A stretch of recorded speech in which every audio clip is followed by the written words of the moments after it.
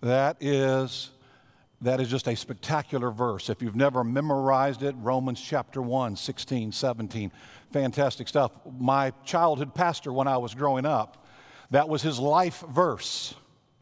And I encourage you guys to be what's the life verse that you live by? His was a great verse for a preacher. If a preacher doesn't believe in the power of God to change lives, he or she should not be doing it. And so I'm here to say the reason we preach the Bible is not just because some Baptist a long time ago thought that's how you ought to write a sermon. It's because while we illustrate and tell stories and provide background to help inform you, it is the power of God, the Word of God, that provides the power unto salvation. And that is why we do everything we do in this place. Everything we do to support children and families and parents and young people. Ultimately, it is to say to you, only God can transform your life. Only Jesus can save you. Only the power of God can change you from the inside out. So thank you, choir, for that song. Thank you, Clark, for that great selection of that song. It is a blessing. Thank you for letting me sing with you. I love that. Okay. Well, speaking of pastors, you know, one of the things pastors are notorious for in their preaching is using their families. I mean, over the years, my son, daughter, and wife have said, you better be careful up there. But we're notorious for using our families, our stories, our vacations, our trip, whatever we do. I talked about being on an airplane today just a few minutes ago. We do all that as illustrations for the biblical truths that we are trying to communicate to the church family. So today I have a story. Today I have a Pimenta story for you. Now, Pimenta is our new dog in our home, my daughter's dog technically, and looks just like this. She's been playing with the peanut butter jar, for those of you who don't know what that is in front of her. You turn a dog loose with a peanut butter jar and see what happens.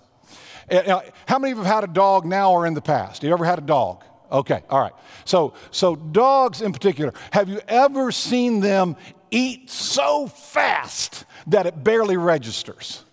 Callie is one of these millennial pet owners, so she goes on the internet and looks at all this stuff, and she comes in with this dog bowl, dog food bowl, that inside it's shaped like a clover, kind of like a maze, all these plastic walls. Why?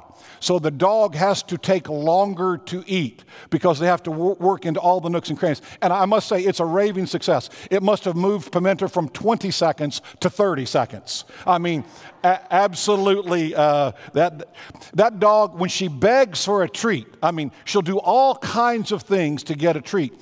But when the treat comes, it's bite, gone. She does not know how to savor the treat after doing all that work to convince the pet humans that we should give her one.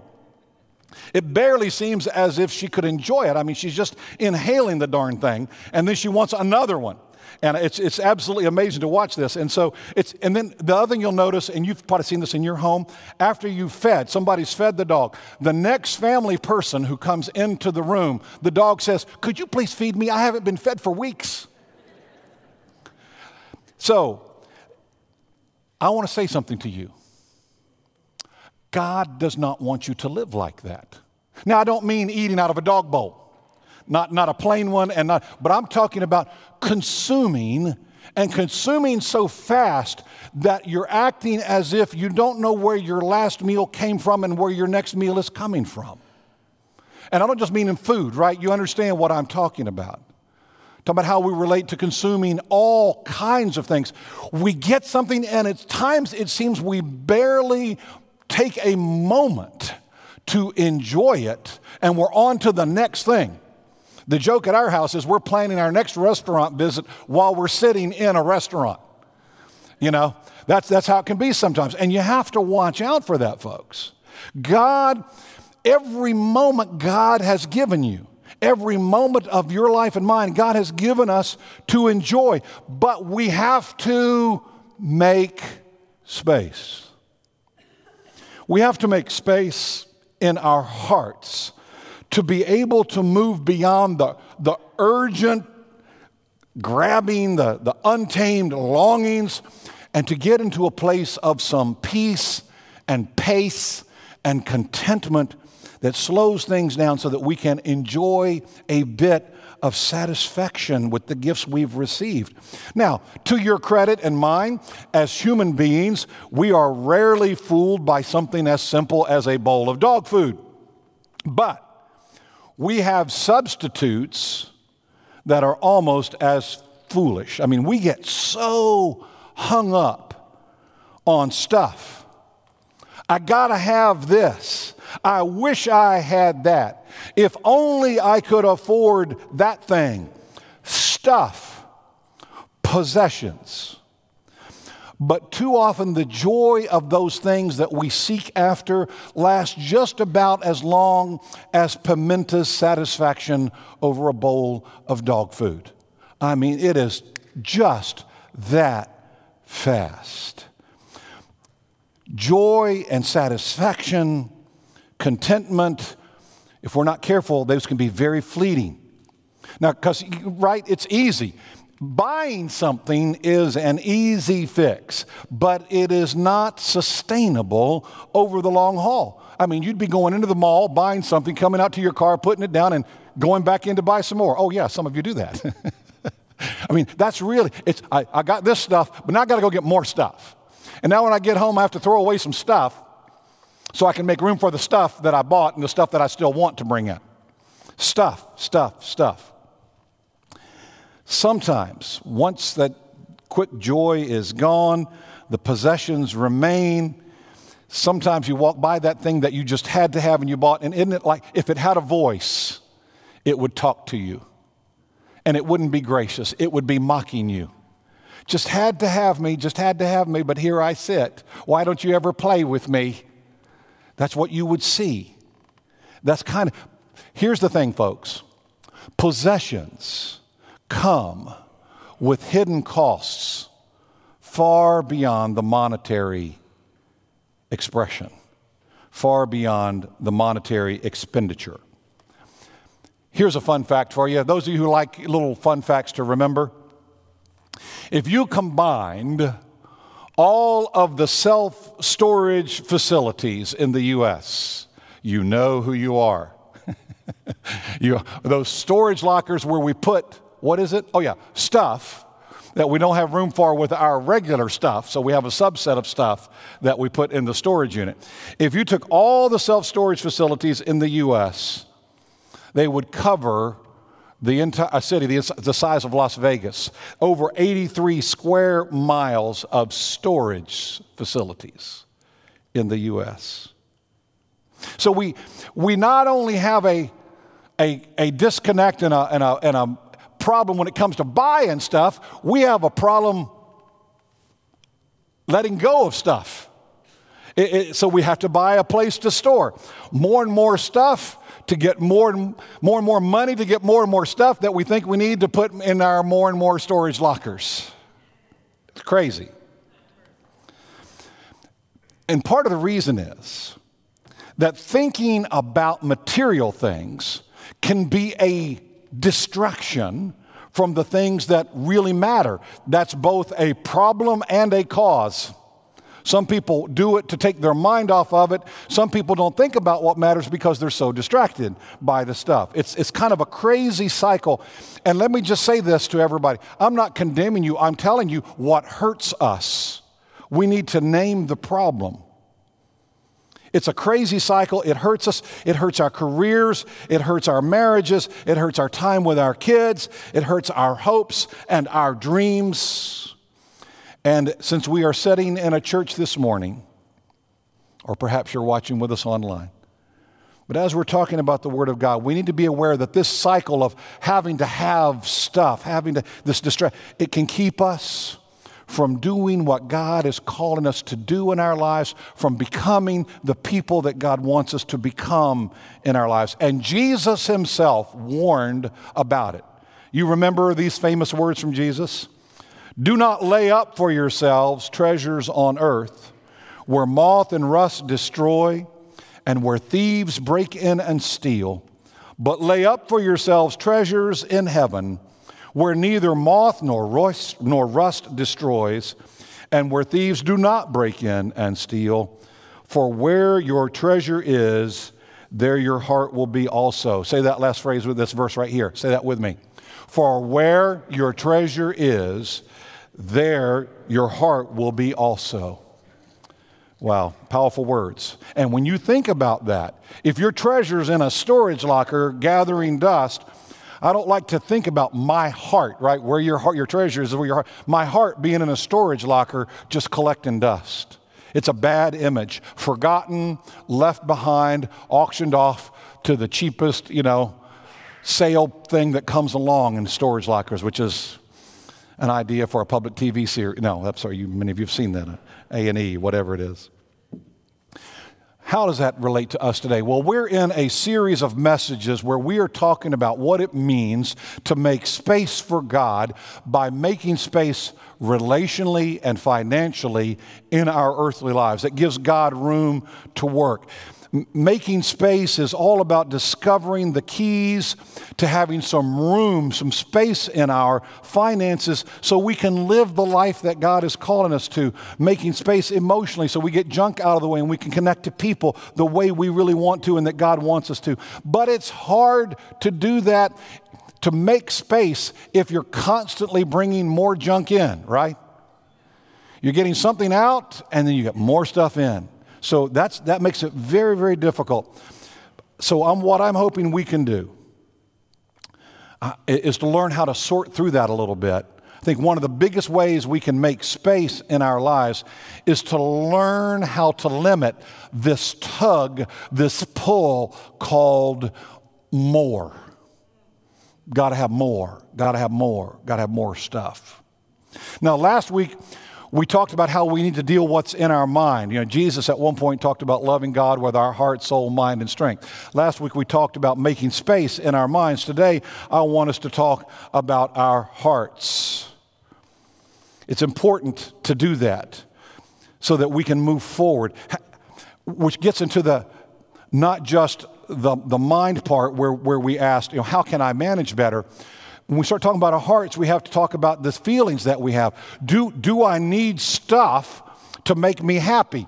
How much stuff does it take before I can stop this grabbing and grabbing? And dealing with these questions of the heart is going to help us find some balance, help us find some gratitude, help us to make space. Gratitude, moderation, balance, help us find contentment. That's the word for the day, contentment. And contentment is really a heart issue.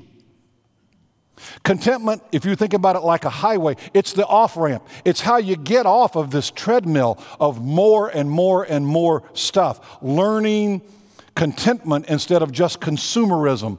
Contentment is kind of like the secret sauce to making space in our hearts for God. I want you to hear what Paul wrote in Philippians chapter 4. I know how to live on almost nothing or with everything.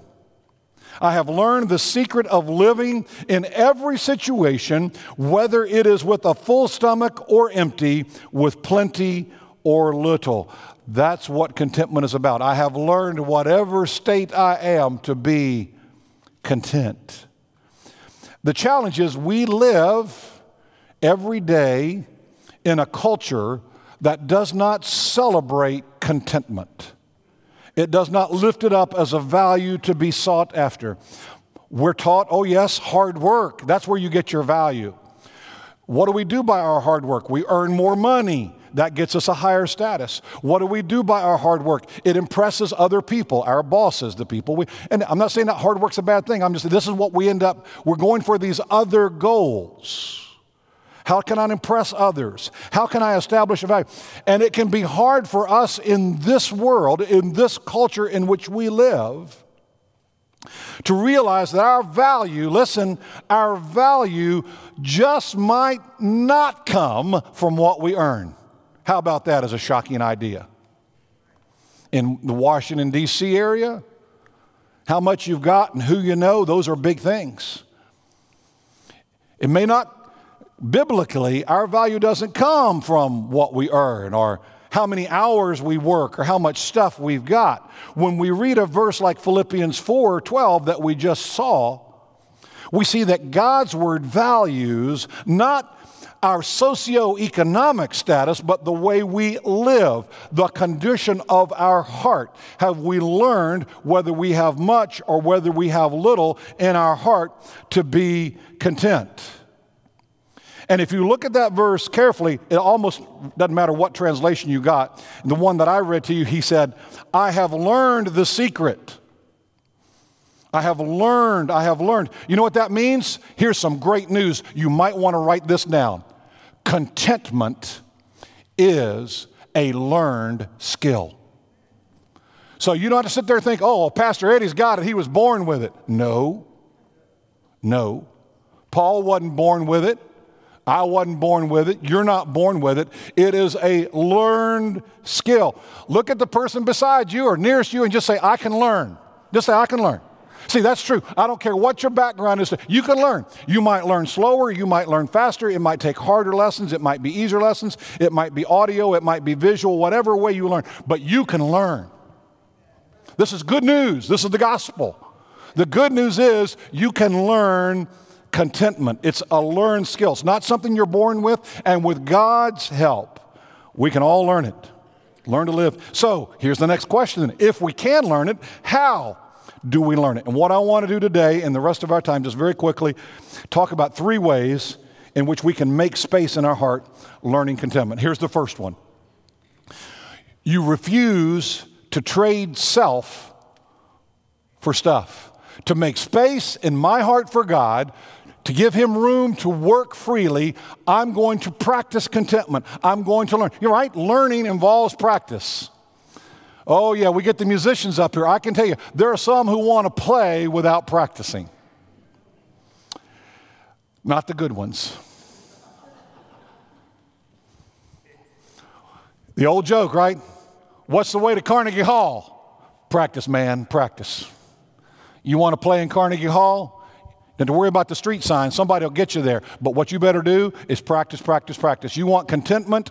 You better understand it's a learned skill. It's practice. I have to refuse to trade myself for a bunch of stuff. And Jesus put it this way in Mark 8. A very important question he asked. And what do you benefit if you gain the whole world but lose your own soul? Wow. You see, we all have needs that need to be met. That's absolutely true.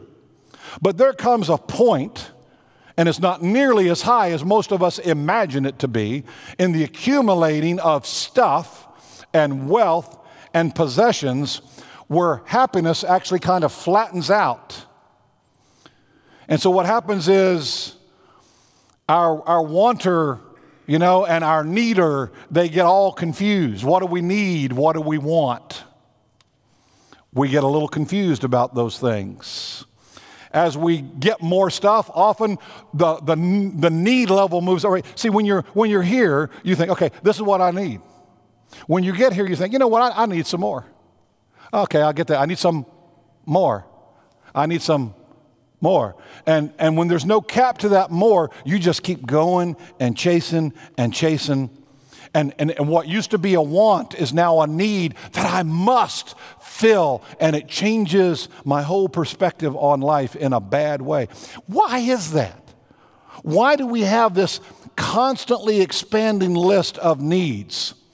Well, there are actually a bunch of different reasons. One is we're afraid we're going to let other people down. So if you're responsible for others, if you're a parent and you've got children, you're married, you got a spouse, you're in a family system, you got roommates, you never want to let people down. You've got to pay your share. You got to do your part. We feel pressured.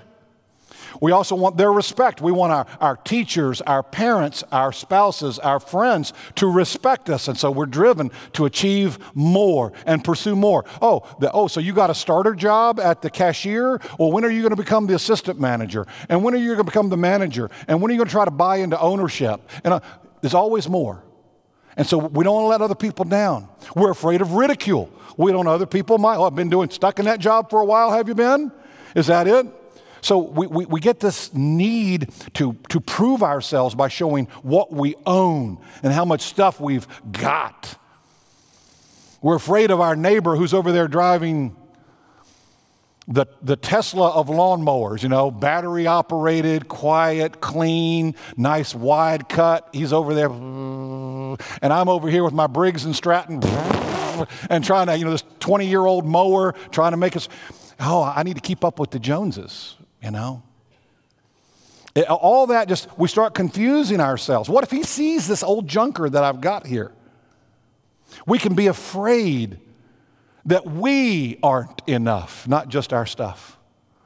And if we have more stuff, it can help us look like we are more than we think we are. And our issues of self-esteem and how we understand ourselves and our envy of others and our ambition to be more.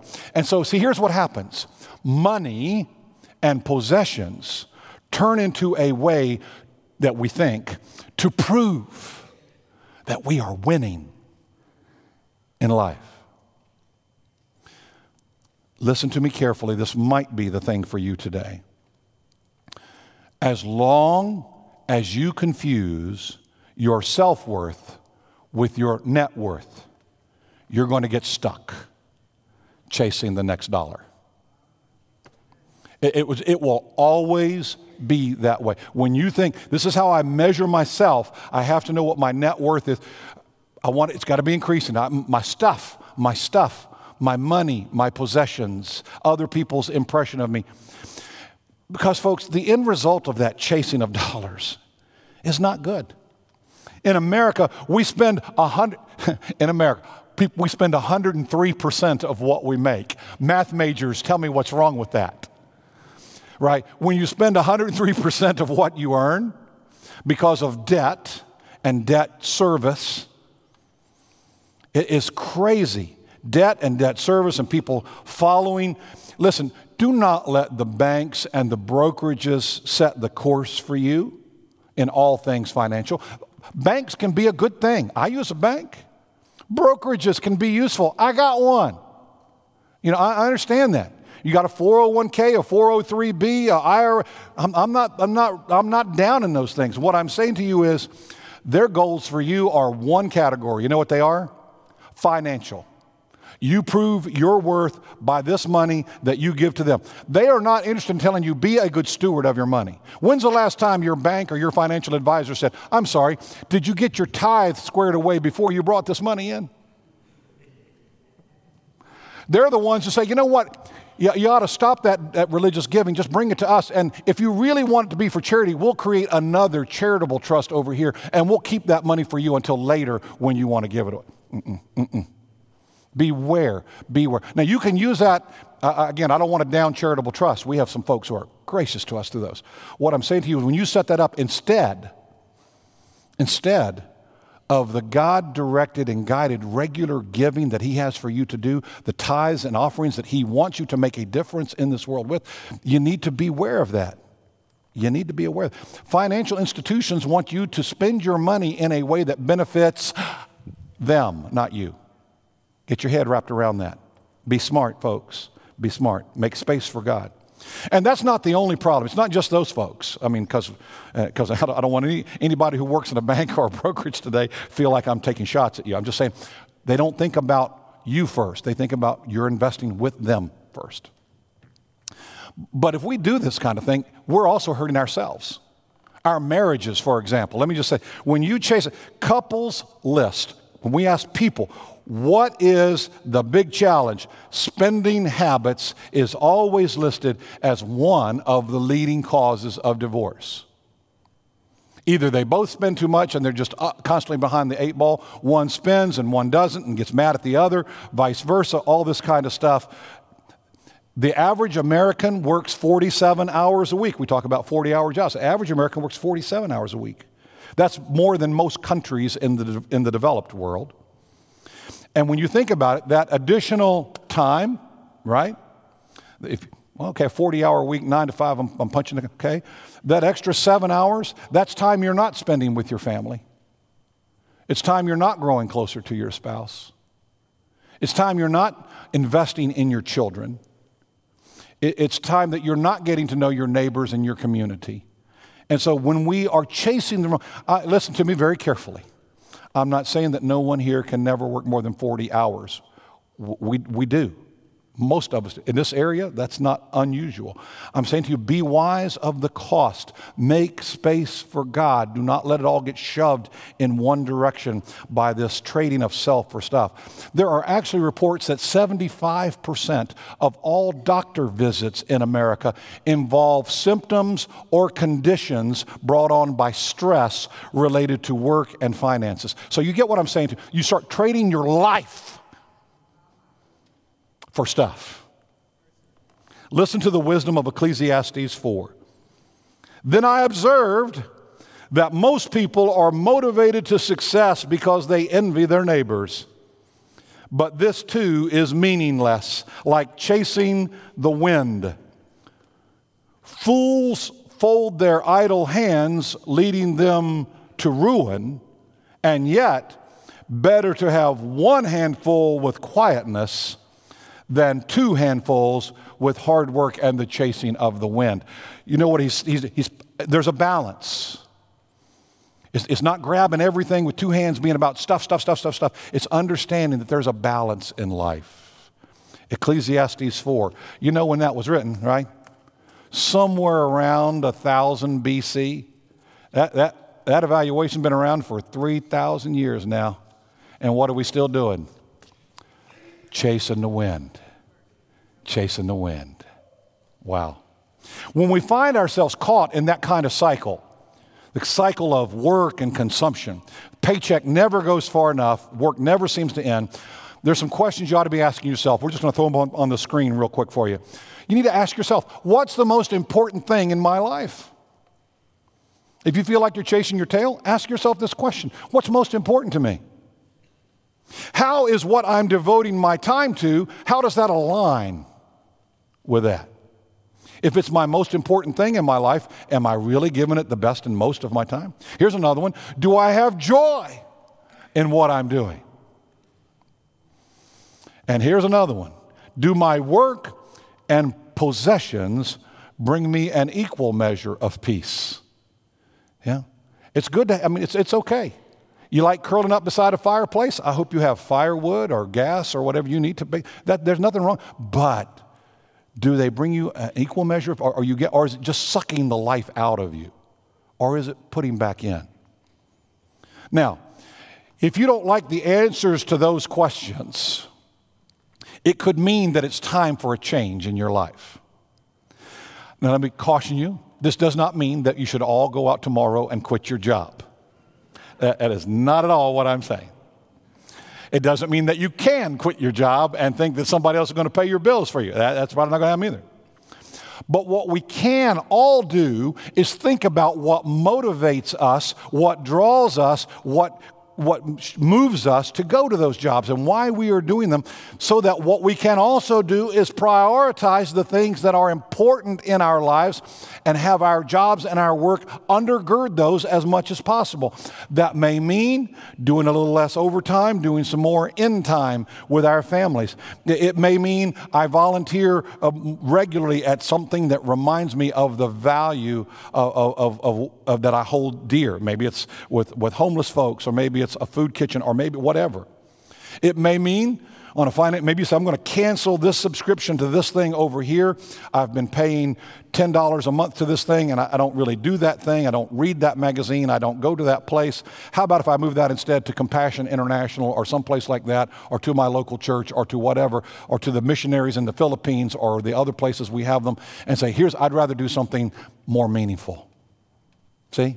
We can all make those kinds of decisions. Where is your heart, and how is that coming out in this setting? Are you trading your life for stuff? Let's refuse to do that. First, check on your heart. Are you trading self for stuff? Here's the second one. Learn to use money instead of chasing it. Use money instead of chasing it. 1 Timothy 6, one of my favorite verses, just because it reminds us, a very famous verse. I don't like it because it's joyful. I like it because it's clear. It keeps me on the right path. For the love of money is the root of all kinds of evil. And some people craving money have wandered from the true faith and pierced themselves with many sorrows. And don't think that I'm unaware that, boy, there are so-called pastors and religious leaders who suffer greatly from this verse. So just being a religious leader does not exempt you from this temptation. Brothers and sisters, look carefully at that verse right there. I want you to notice something. That verse does not say that money is the problem. That is not what it says. It says it is the love of money that is the root, not of all evil, but of all kinds of evil. Money is not the problem. God is not anti-money. He knows that having money to take care of your needs is both a necessity and a blessing. And I want to say to those of you who work hard and earn your money, you don't have to be ashamed. That's God honors that. God honors. He says the laborer is worthy of his wage. There's nothing wrong with that. Making money can enable you to save more, give more, do more good in the world. There's no doubt about that. Let's be very clear about this. God is not opposed to you having money. God is opposed to money having you. And unfortunately, we're not always clear about who's sitting at the dinner table, because I think a lot of times money is eating our lunch. That's what I think. It's taking us to the woodshed. God does not want us to fall in love with money. How many of you know somebody who did something stupid because they were blinded by a desire to make money? I'm going to take my whole Christmas bonus and go down and buy lottery tickets. Oh my gosh. I'm going to use my rent money to take a flyer on this. What? And not have a roof over your head, your spouse's, your children's head. What are you thinking, right? We do it. God wants to help us. And so he says, watch out. Money is a root of all kinds of evil. And part of the reason is money makes promises. Here, we put it in monetary terms. Money writes checks that it can't pay. Money makes promises that it can't keep. It promises to bring us peace. Money promises to make us feel secure. Money promises to fix almost everything that we think troubles us in our lives. And so we say stuff like this: when I get that next raise, I'll finally be able to relax. That's a lie from money. Once I get a little more in the bank, it'll be smooth sailing. It's a lie from money. If we can just get over this hump, then we can really start to enjoy life again. Money can't write that check, folks. Money can't support that check. And so what happens is we talk about our hearts. Sometimes we let our hearts lead us astray in regards to money. We give money, we assign to money a meaning and a power that it does not deserve. So we know that God wants us to work hard. God wants us to be responsible with what we have. But if we take it another step and think, so God wants us to have more and more stuff. And God wants us all to have more and more money. And then money becomes kind of like this silver bullet that will fix all our problems. And now we are on the road of deception and pain. So, first heart check is deciding to avoid trading self for stuff. The second heart check, to avoid chasing after the false promises of money. And then one more, this third heart check, equally important. To make space in my heart, to learn contentment, I'm going to have to practice contentment by enjoying what I have. Enjoying what I have. Because you see, gratitude, appreciation for what we already have, that's just as important as controlling your desire to wanting more. As a matter of fact, it's a big part of that process. The ability to enjoy what we have is a gift that God wants to give to you. Listen to Ecclesiastes 5. It is a good thing to receive wealth, and understand that's a relative word. That doesn't mean lots of money. It just means many blessings. You've got many blessings in your life.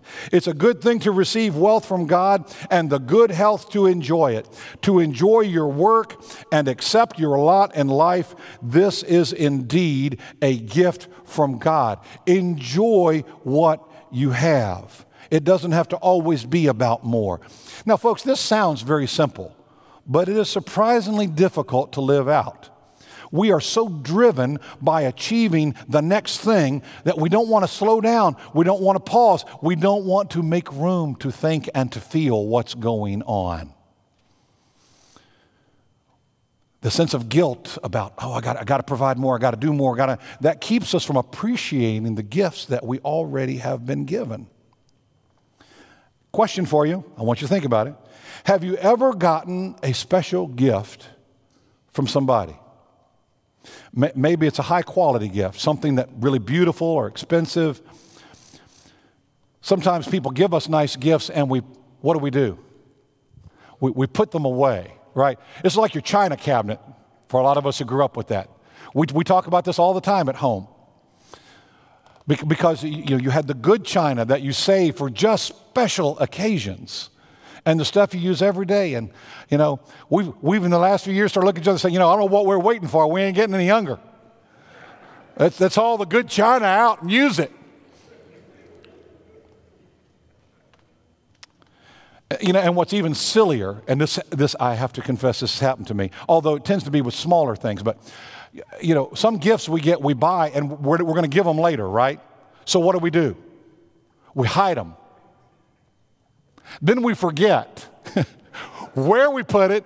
We forget that we bought it. Honest confession time. Year end, I was cleaning up the home office. Moving stacks of paper around, found a bill I hadn't paid. That was interesting. I was cleaning out one of the drawers of the secretary in the office there, and I found the perfect card that I found for Callie's college graduation. Only problem is she graduated 2 years ago.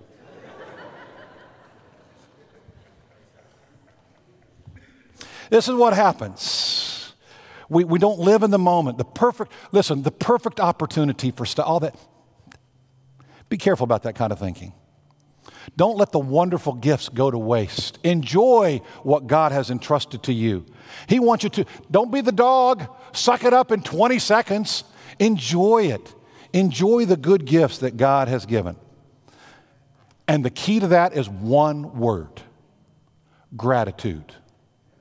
Gratitude. It's such a powerful thing. It keeps our hearts from wandering and helps us to focus on the goodness of God. And listen, I'm going to close with this. I want you to think about this. This requires a little more engagement, folks. I'm not talking about just a general sense of thankfulness. When we pray, thank you, God, for everything. Amen. No, that's not what I'm talking about. I'm talking about you know contentment, you know gratitude when you have this awareness that lives with you. It lives with you, and in surprising moments sometimes, it'll pop up and it will remind you it's purposeful, it's intentional, it's a choice. I have to have this gratitude and I have to have this contentment so that when I am tempted, that this thing over here says, if you buy me, you'll be happy. And I can look at it and say, you're a liar. You're just stuff. But if I'm not walking in gratitude and contentment, boy, when it pops up, oh, that's what I've been looking for. No, it's not. It's just calling out your name. Beware. It's the awareness of gratitude and contentment that sustains us when our circumstances are telling us we don't have enough, we need more. So, as you focus on what God has given and enjoy that, you stop exchanging yourself for stuff. When you stop thinking that money will provide the answers. When you can live with the gifts that God has already given you, that you already possess, you are learning to be content. Let's pray. God, thank you that you don't mind us having good stuff. You've blessed us. You've given us so much. Relationships, people, stuff, resources. Thank you.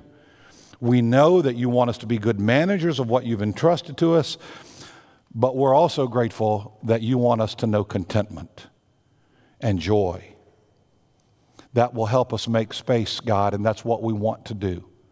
We want to make space for you and your work in our lives, in our families, in our church, in our community. Thank you, God, for being such a good Father, a good provider for us.